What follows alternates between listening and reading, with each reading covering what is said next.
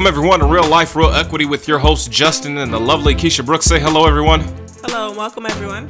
Our goal is to share with you real life examples of entrepreneurs who are winning in both life and business.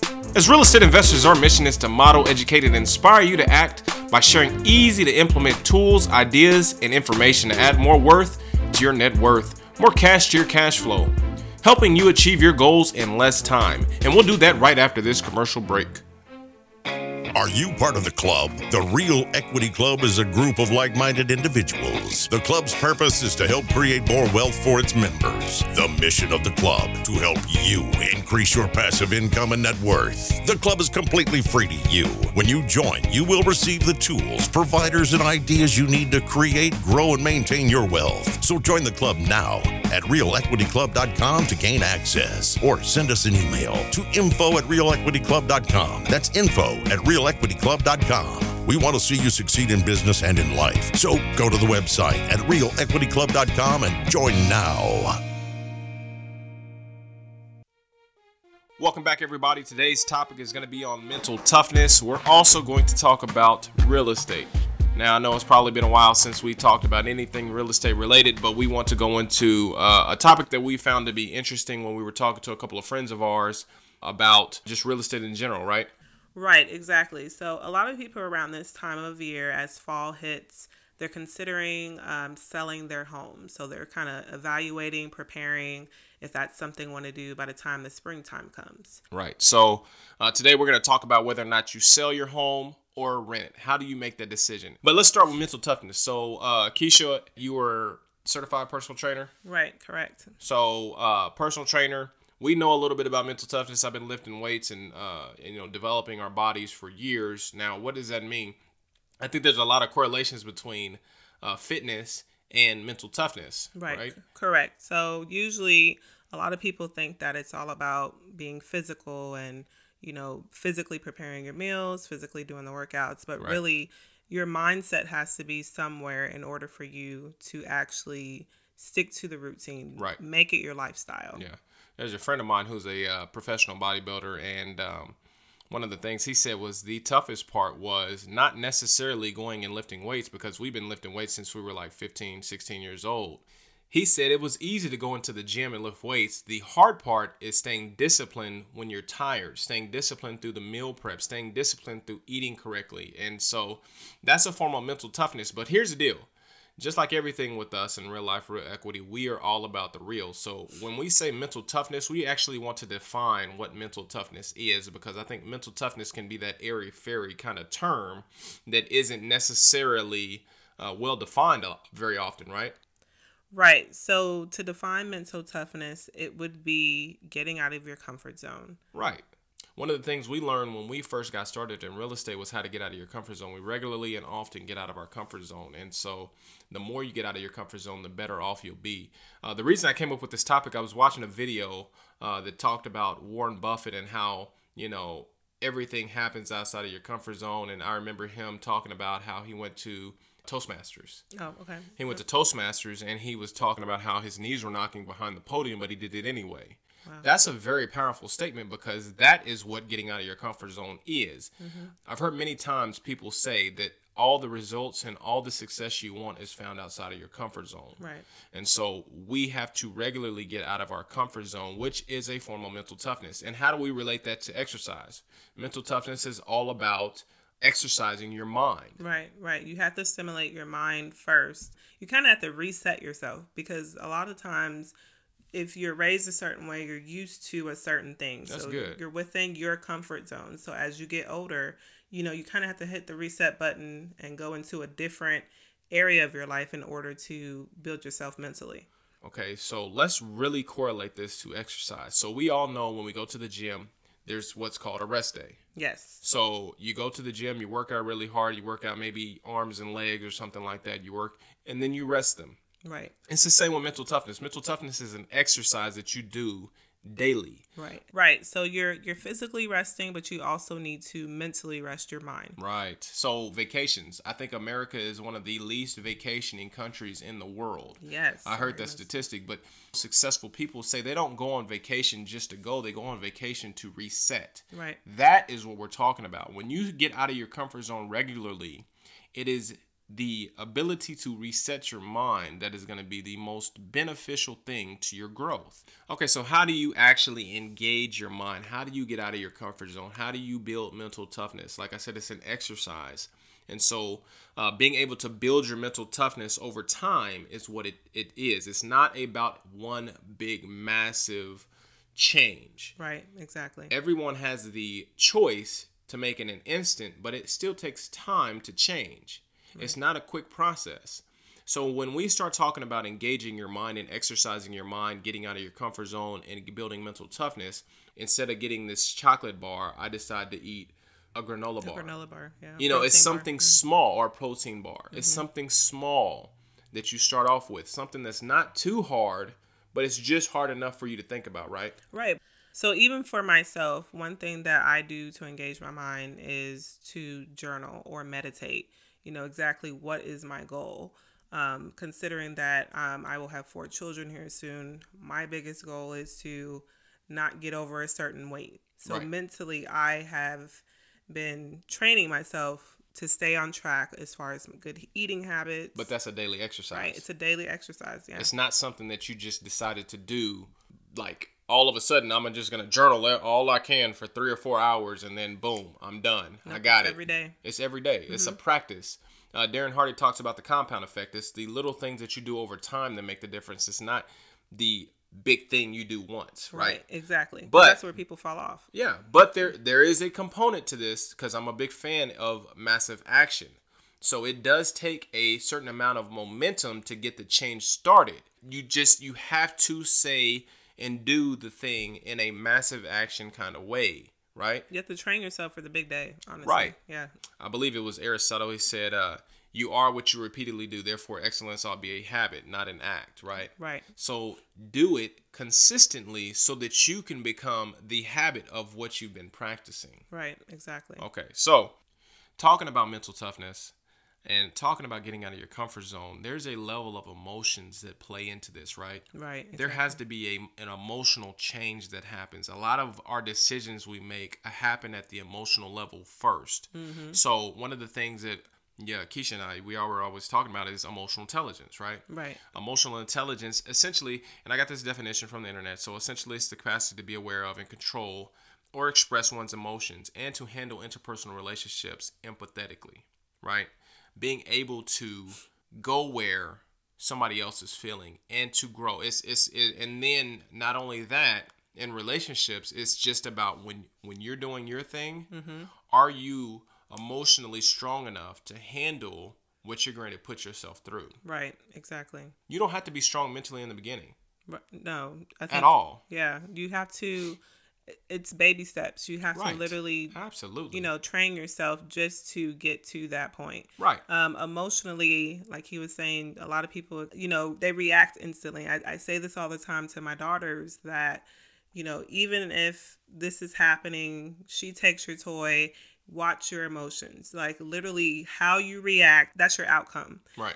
So you have to really think the process through. If you react, so quickly, that's what's going to take place. I agree. All right. So we're going to shift gears a little bit and we want to talk about real estate. Now, obviously, real estate is like for us, it was the way we got out of our comfort zone. It was a way that we became stronger emotionally. Definitely. Here's the other thing. Before we switch topics completely, your personal development is all exponential. When you go mental toughness, your mental toughness is exponential. Mm-hmm. You could be practicing mental toughness over and over again for 4, 5, 6, 7 years. And then all of a sudden you go out and do this thing that 5 or 7 years ago, you never thought you would do. That really makes me think about the fact that everyone knows Justin is now a veteran, but he started in the military. But we moved around state to state once he got out of the military. And thinking about that now, he started in one state as a realtor, and from that point we moved to another state, and then he progressed, to the next steps to becoming a real estate investor. during that whole time, I'm sure you may agree with this, you were probably building your mind up to this point. Absolutely. Before I ever bought a piece of property, I had already been reading books for 3 or 4 years. Like, just because I didn't know. And I knew that being in the military, I wasn't free enough to do what I wanted to do, go where I wanted to go. So, I waited. Right. And that's the same way with this podcast. I waited. We waited. I mean, it wasn't one of those things where we just did something. Right. We waited for a very long time before we ever put ourselves out there, because one of the things that our mentors tell us is be good. And when you do something, you need to be good. Okay. All right. So now it's time for the educational tip of the week. And so this week we are going to talk about depreciation. All right. So why depreciation? So depreciation is a real estate rental friendly tool. Now, there is depreciation in other things, but since we're talking about rentals, we thought real estate depreciation would be a perfect fit for the topic. Okay. So real estate depreciation is a process in which you deduct a certain percentage off of the value of your home year over year for IRS and tax purposes. Okay. So rather than taking one large deduction that you purchase or improve the property, your depreciation distributes over the life of the loan. Now, depending on when you listen to this, right now it's 27 and a half years. So you take whatever your property value is improved in land, and land actually, as of right now, and of course, whenever we start talking about CPA and tax stuff, always consult your tax advisor. Yes, this is just an educational foundation. So again, when you go talk to your team and your CPA, you have something to start with. Okay. With that being said, you can use depreciation as a form of what we like to call in the real estate world phantom cash flow. It's cash flow you don't necessarily see that's more for tax purposes than it is for cash flow. So basically, whenever you're doing your federal income tax on your 1040 return, you record your rent and all the expenses on a Schedule E. A Schedule E form is an IRS form, and then the net gain or loss is recorded on your 1040 form and could essentially shield your income from taxes if you had a loss. One of the biggest expenses on your Schedule E, though, is your depreciation, which is why we wanted to talk about that today. And that was your educational tip of the week. All right. So, by the way, if you want to continue to receive information like our educational tip, you can subscribe to our newsletter. Simply go to our website at realliferealequity.com. You can submit your email and name, and you'll continue to get the information on a weekly basis, including updates on our podcast. So anyway, switching topics to real estate, because I know a lot of people have asked us, when are you going to talk about real estate? When are you going to talk about real estate? We're going to talk about real estate today. So how do you know when to sell or when to rent? And what I mean is, so if you own a home and you live in your home, how do you know if you should sell it or rent it? Right, exactly. And so it's really more of it's up to you kind of answer. But I'm going to give you some clues to think about, some things to think about whenever you start to make the decision of selling versus renting, okay? Yep. So what do we consider an asset? We defined asset a couple of weeks ago as what, Keisha? Right, so we define asset as something that puts money into your pocket whether you work or not. Right, so with a rental property, is the rental property going to put money into your pocket whether you work or not? Right, yes. With good property management, with the right team in place, it could work. We talked about the team before. So we're building, right? Right, exactly. We're building on the subject. So anyway, so how can you tell if your property, the house you live in, is a great property? So let's just take your house, for example. There's something in real estate investing called the 1% rule. In rentals, if your value of your property, or the mortgage, we'll take the mortgage value. We won't take the actual value. We'll take the mortgage value of your property. If you can get 1% of the mortgage value for your property as rent, there's a strong possibility that it will be a good rental property. Right. Now, there's other things to take into consideration, but a quick analysis, 1%. So let's use a real life example. $100,000 mortgage value. It rents for $1,000. Might be a good property to do. You have to do other things. There's vacancy rates, and there's rent rates, and then there's expenses that are related to the property. There's the actual mortgage note. Right, the mortgage note. I mean, I was gonna say if you're thinking about selling versus renting, is this house already paid off? Have Right. have you been sitting on it for a while? Right. You know, what are you maintaining currently? So again, the 1% rule is one way. Then look at, is it a cash flow or appreciation play? Mm-hmm. You know, I was enlightened when I read a book called Equity Happens by Robert Helms and Russell Gray. This book is out of print, but I'm going to plug it relentlessly anyway, because no matter what you pay for it, it was one of the most valuable books I've ever read, because it changed the way I thought. Even though some of the information is dated, it changed the way I thought about real estate at a fundamental level. So is it a cash flow play or is it an appreciation play? Are you living in, say, for example, California, Right. where you are in a $700,000 house, but it only rents for 15, you know, Maybe 2,500. it only rents for like 2,500. Mm-hmm. Yeah. Yeah. So okay, so you renting out for $2,500 a month, but it's worth $700,000. We just did the 1% rule. That would actually have been $7,000 for rent Right. to make it a good property. But we know that California and a lot of the coastal states, West and East Coast, are not necessarily cash flow markets. Right. They're appreciation markets. You could go into one of those markets and the properties appreciate 10, 15, 20, 30% a year. And so are you using your house as a wealth building tool through appreciation? Now, one of the ways you can tell what kind of market you're in is doing just what I just did. Now, Right. all things being equal, that's not the end all be all say all. You know, there's a lot of other factors to take into consideration, but that's a great Start. Yeah. it's a great tool to start with, right?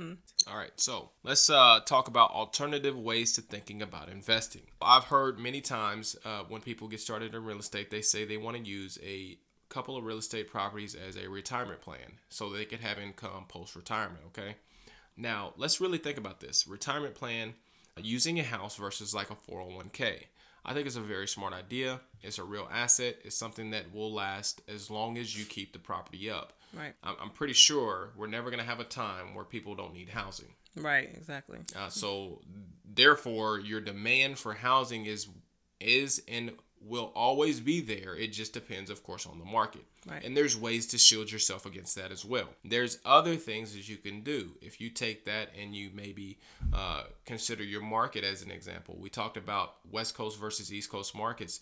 Maybe you buy the home and you know you're going to take a loss on it every month. Mm-hmm. You know, maybe it's something that you can afford. Maybe you need a tax shelter. I don't know. You know, it's not really important that I know what your goal is, but it's important to have all the tools and information so that you can make an informed decision. Right.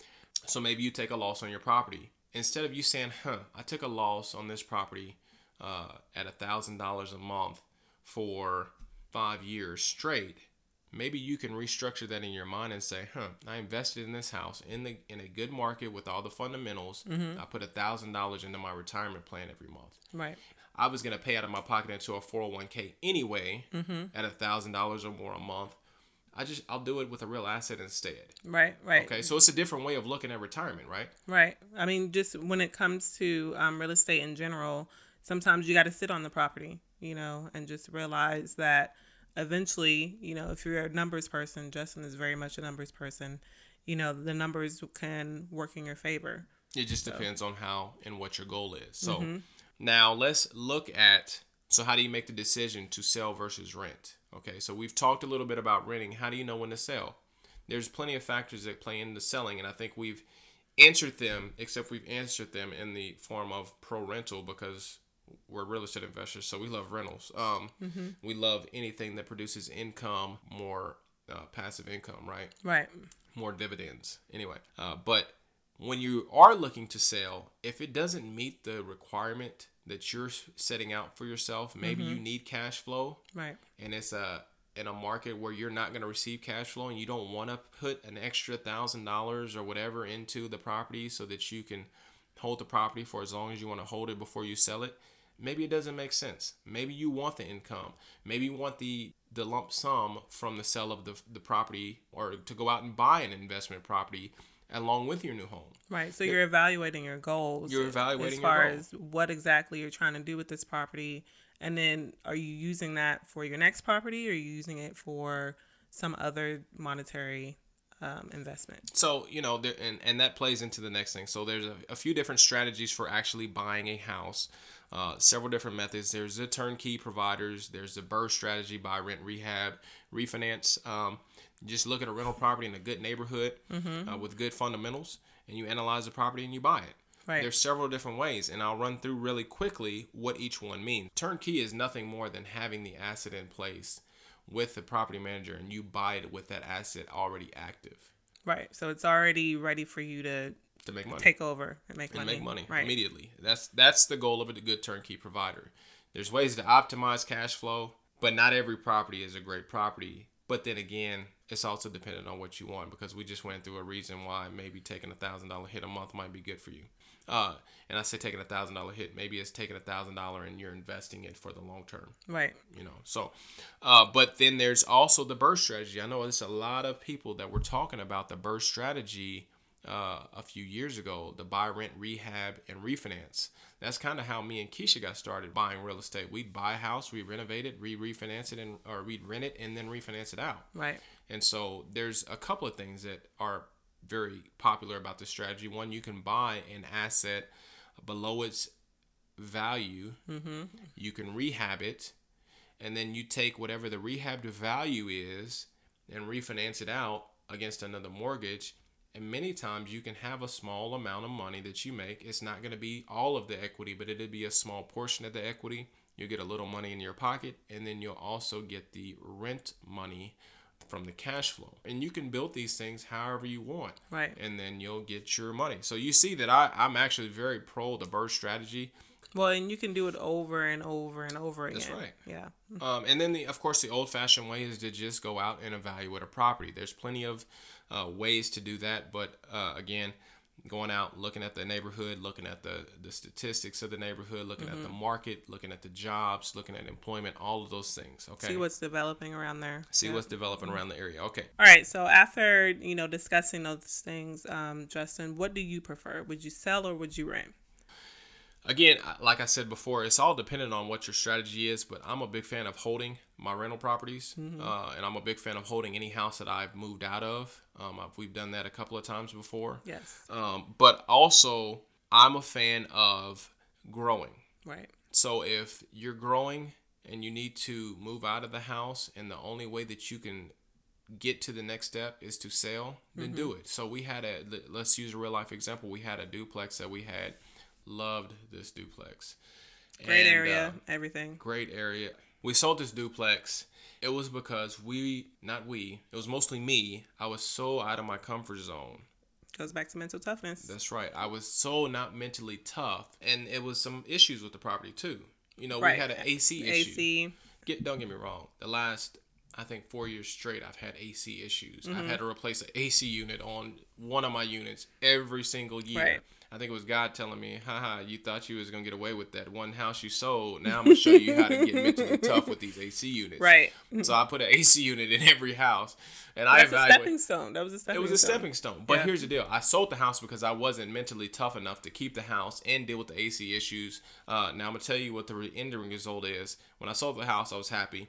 We ended up buying another house. We ended up renovating. It was the biggest rehab budget we ever did. And we took it like from foundation all the way up through and just a complete rehab. It was a very, very tough process, but it was very, very necessary because of what we were going to do in the future. Hindsight being 2020, that house we bought for $176? $170. In a really good market, in a really good neighborhood. It's one of the number one school districts in the state. After we sold the house, we sold it for $185,000. Right. Because that's about what the market could sustain at that point. At that point, right. 3 years later, I actually sold it to a friend of mine because he was trying to get into real estate investing too. After that point, he sold his house for almost $90,000 more than he bought it for. Think about that. To be honest, I needed to let it go because it helped me grow. And it's not like you didn't buy another duplex. It's not like I didn't buy another duplex, yeah. I ended up going out buying another duplex. We ended up making plenty of money off of that duplex. The point is, I was not mentally tough enough to do it. So if I had to answer the question in the most straightforward manner, I wasn't mentally tough enough to keep the house and roll with it. So if you're not mentally tough enough, it's not a bad thing. It's just understanding that you're not mentally tough enough, and you can go forward from there. Right, just like remember those distance math problems? Who gets from point A to point B the quickest? So same thing. It's a math problem, and so you just have to go through and do the math. One of my mentors, Russell Gray from the Real Estate Guy, says, do the math and the math will tell you what you do. And that is so true.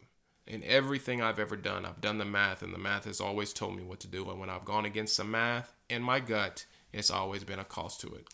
All right, so we just want to thank you for listening. Remember, if you have any questions, feel free to hit us up on the email, info@realliferealequity.com. Again, that's info@realliferealequity.com. There you can submit your questions. Also, go on to realliferealequity.com, submit feedback. You can ask us questions through our feedback section on our website. So until next week, thank you for listening. Thank you for listening. See you next time.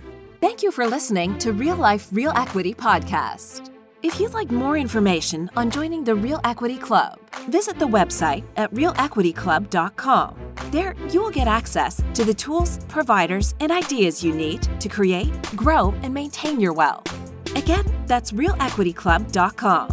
If you would like to ask the hosts a question or be exposed to our podcast audience, visit our website at realliferealequity.com and submit a request. Again, that's realliferealequity.com.